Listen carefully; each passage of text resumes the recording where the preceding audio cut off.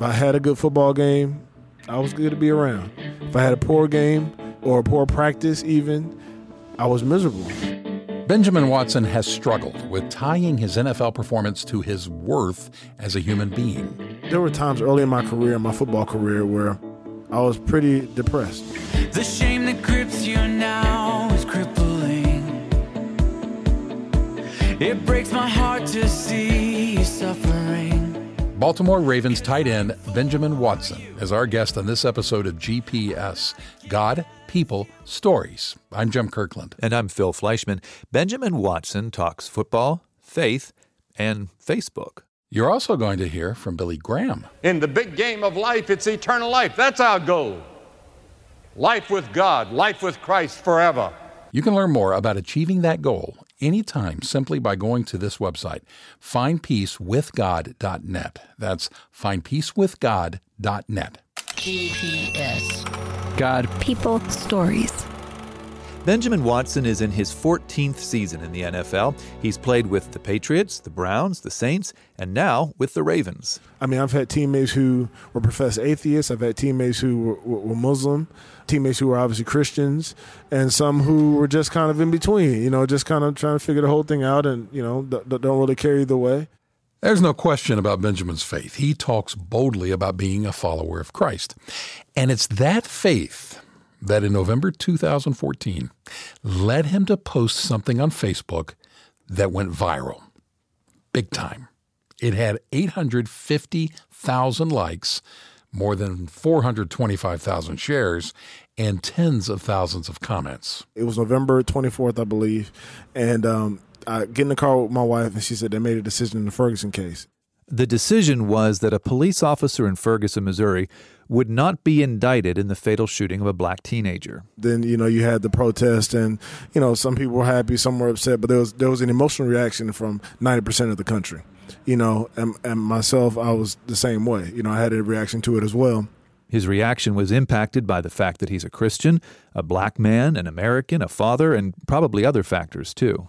And it hit me really hard, and I actually took out my phone. I still have it on my phone and started writing in my notes app and then erased it a couple times. And this is in between, nap time. And, we had a charity function to go to that night and, a bunch of other things. Words can build you up.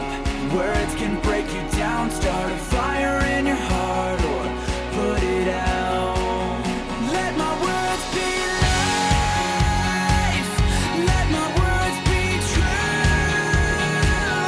I don't want to say a word unless it points the world back to you. So I was writing in between, and I said, I'm just going to write what I think, and just whatever comes in my head, I'm just going to write it.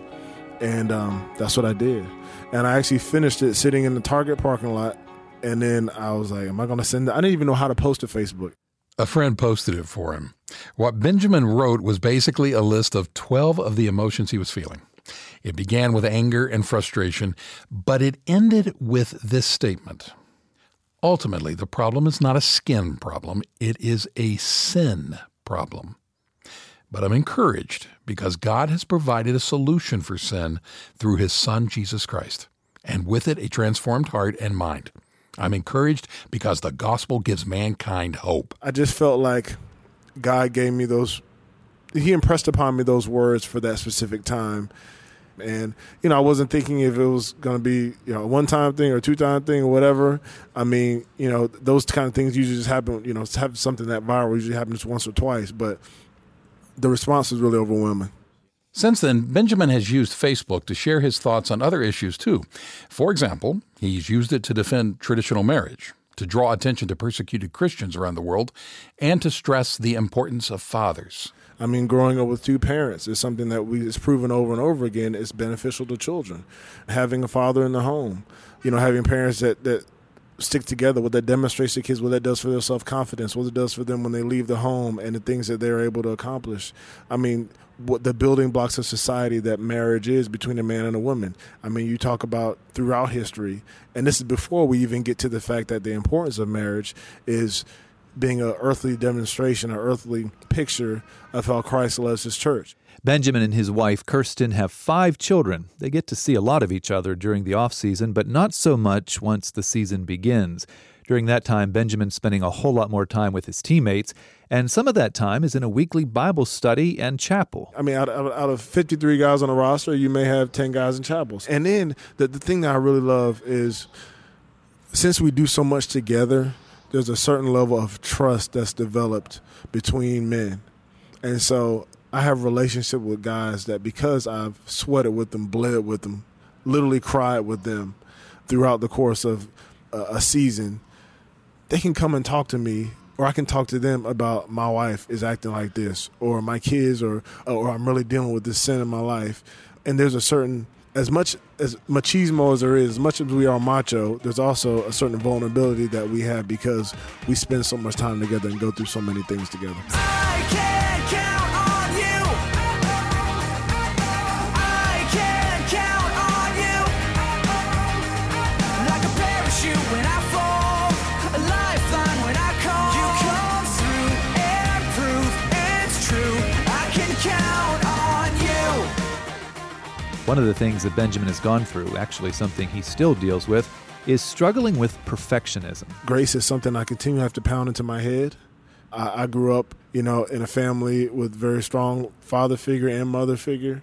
And so I know right from wrong from an early age. And one of the that's a blessing.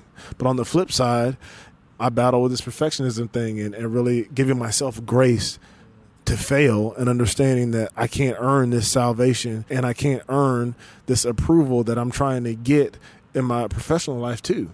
There were times early in Benjamin's football career when he would get depressed if he wasn't playing as well as he wanted to be. Even though I wouldn't say it, I was tying it to my worth. If I had a good football game, I was good to be around. If I had a poor game or a poor practice even, I was miserable. My wife didn't want to be around me. I was just, because I was tying everything to my worth. I would get stress headaches going to work because of the pressure of having to perform and everything, and end up seeing a psychiatrist, doing all this stuff. You know what I mean? And I think it all flowed from a faulty view of grace. All of this kind of reached a critical mass in 2009. Benjamin spent about the next year working through all of it. Part of that process, a big part of that process, in fact, was a talk he had with his dad. Basically, my father's a pastor. My father's my hero. He still is. Always will be. And I put him on a pedestal that he should be on, but also one that I felt was unattainable to me. And so I had this complex, I can never be like him. So whenever I would do something in high school and fall short, whatever type of sin it was, or through college, I would just beat myself up. And of course, there needs to be a certain sorrow over our sin, but at the same time, we understand that his grace covers that. And we understand that we strive for perfection even though we won't ever be. And that our worth as Christians and believers isn't tied into how many times we fail, it's tied into his blood. And the same thing in my physical life and my occupation is that, if I mess up, then it doesn't change who I am. As a person, I'm still valuable. You're not the only one who feels like this, feeling like you lose more than you win. Benjamin struggled to accept that truth even though he'd been a Christian since he was about 6. I had to stop beating myself up over things that I did that I shouldn't have done years ago that had already been forgiven, but I hadn't forgiven myself. And so, again, I saw a psychiatrist as well to work through some other things. But, emerging from that in 2010, I was a different person. So go ahead and live like you're loved. It's okay to act like you've been set free. His love has made you more than enough. So go ahead and be who he made you to be, and live like you're loved. Benjamin Watson thanks God for the way he has transformed him. The fact is, God's never done working in any of our lives. Will you let him make you the person he wants you to be?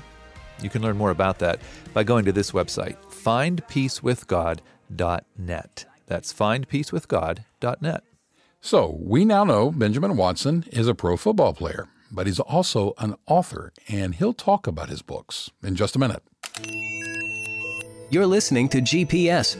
God, People, Stories, a podcast production of the Billy Graham Evangelistic Association. I want to speak tonight on the big game of life. Billy Graham. Games have a goal.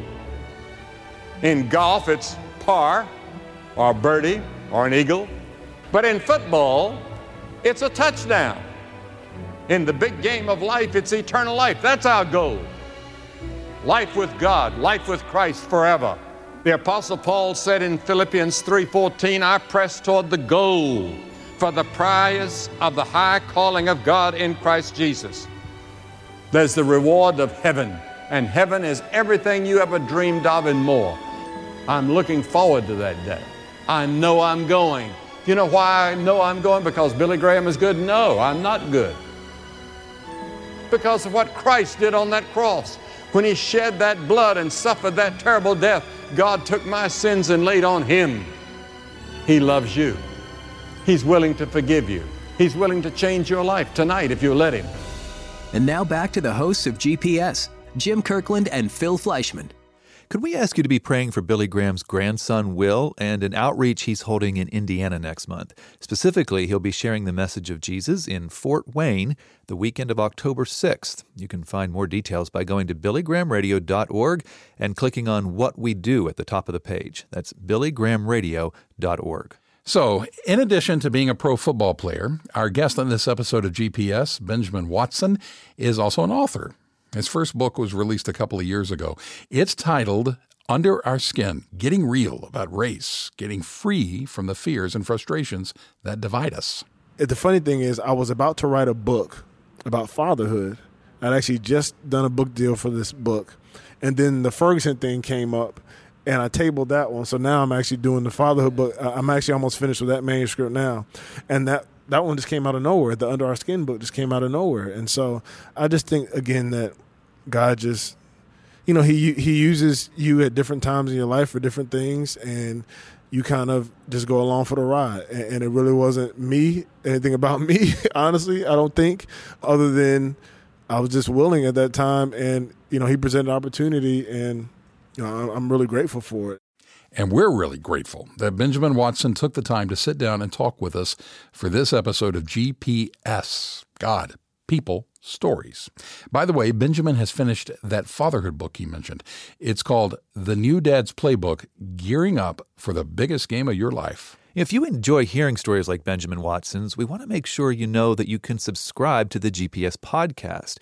We post our episodes every Wednesday on iTunes and several other platforms. And we also want you to know that you can help keep the stories coming with your financial support. It is very easy to donate. If it has caught your attention, would you pray about making a gift? Just go to billygrahamradio.org, and when you're there, click on Give up at the top of the page.